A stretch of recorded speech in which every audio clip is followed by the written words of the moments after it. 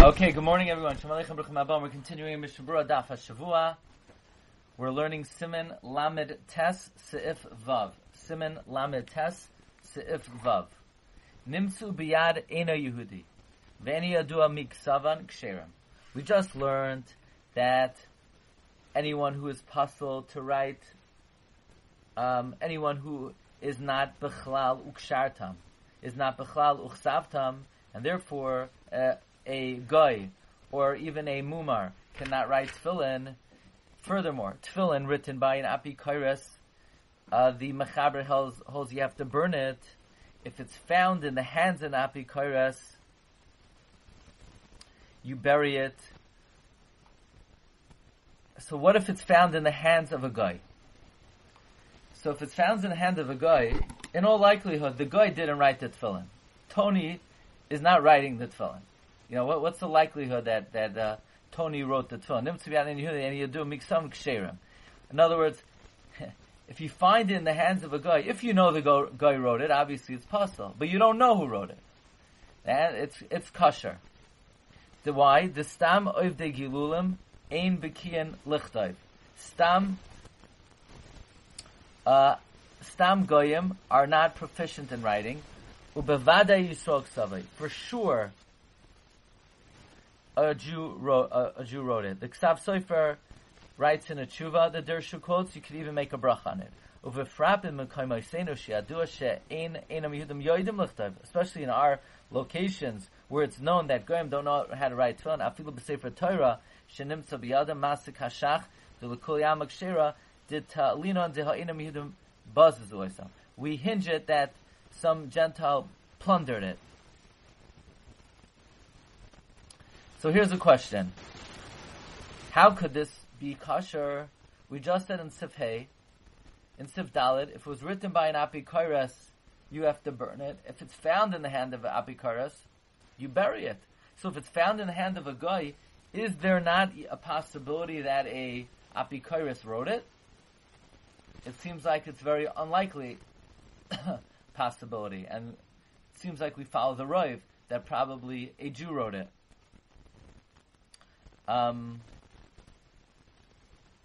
Okay. Sif Zayin. Ein loikchen tefillin mezuzah sam and akusim yosem echdei demehem harbe kidei sholaharga laganvan ulagazlan. We do not purchase tefillin mezuzah svarim from goyim, from kusim, more than their value. You might say, you want to redeem it. You want to. Very often, somebody once came to show me a whole bag of svarim that he bought in Manhattan, on the street. So the guy probably stole it. So if you're going to overpay, you're just going to, just like we say, they take an oil main paid in a shashvuyim yaser mikdei dameim. So also ein loik chenes asfarim yaser mikdei dameim, in order not to encourage the goyim to steal. Says the Mishna Berura yoser avol b'ma'ad yoser mishavyan, a bit more than the market value. Dahainu ad kedei chatzi dinar b'tefillin, like a half a dinar by tefillin. That you do have to spend. Even though you're going to have to bury it, you're obligated to purchase even a little bit more than their value, in order to bury it, so that the Gentile does not come to be mezalzel in it. In the Dirshu they bring, what about giving a guy a gift as a mezuzah to put up on his house? The guy says, I'm afraid of the demons in my house. Or the guy says, I'm afraid of, the Halloween, he needs protection. He wants a mezuzah. Are you allowed to give a guy a mezuzah? So the Ramah writes in Yardei Siman Reich Sadi Aleph, Sif Beis, the Dirshu quotes that it's asar. But if there's a chashash mishum eva, it's permitted. Are you allowed to sell a Sefer Torah to a Gentile court in order for them to use to make Jews swear? The Maritz Chios says yes. The Maritz Chios in Chelek Aleph, Siman Lam Beis, Shas Jews Maritz Chios, they're not buying it to learn, and there is a heter of Eva, so you're allowed to. Are you allowed to, if you're a Sefer, are you allowed to sell a Sefer Torah to a conservative shul?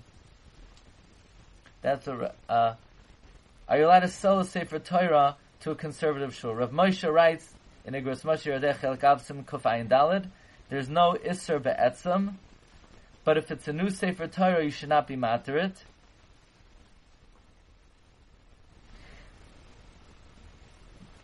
Rav Moshe says, only be matter if it's a brand new Sefer Torah, because if it was a Sefer Torah was already read from, you should be choishish, it's considered a Yerida that Oivrei Avera should utilize. Very interesting. So Rav Moshe says there's no Isser Be'etzem. In other words, if you're a Sefer, and you get the conservative shul calls you, so now's your chance to charge, $190,000 for the Sefer Torah maybe. But there's no Isser to sell it to them. But once it was already used, you should not downgrade it by selling it to those who are using it, who are considered Oivrei Avera. Okay, very interesting. Weiter.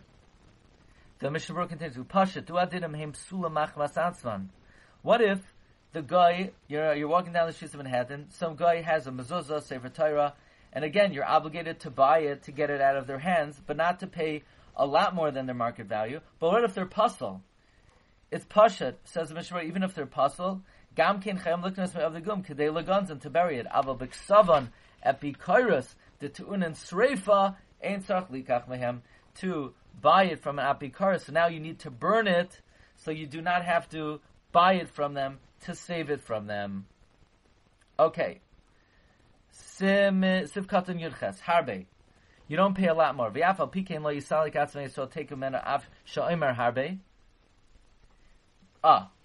Says the Mishnah Berura, you need to learn the art of negotiations. You need to know how to negotiate a good deal. Just because the guy says the mezuzah is $100, everybody knows that, you negotiate. You say, I'll pay 10 cents. 10 cents, it's worth $1 million.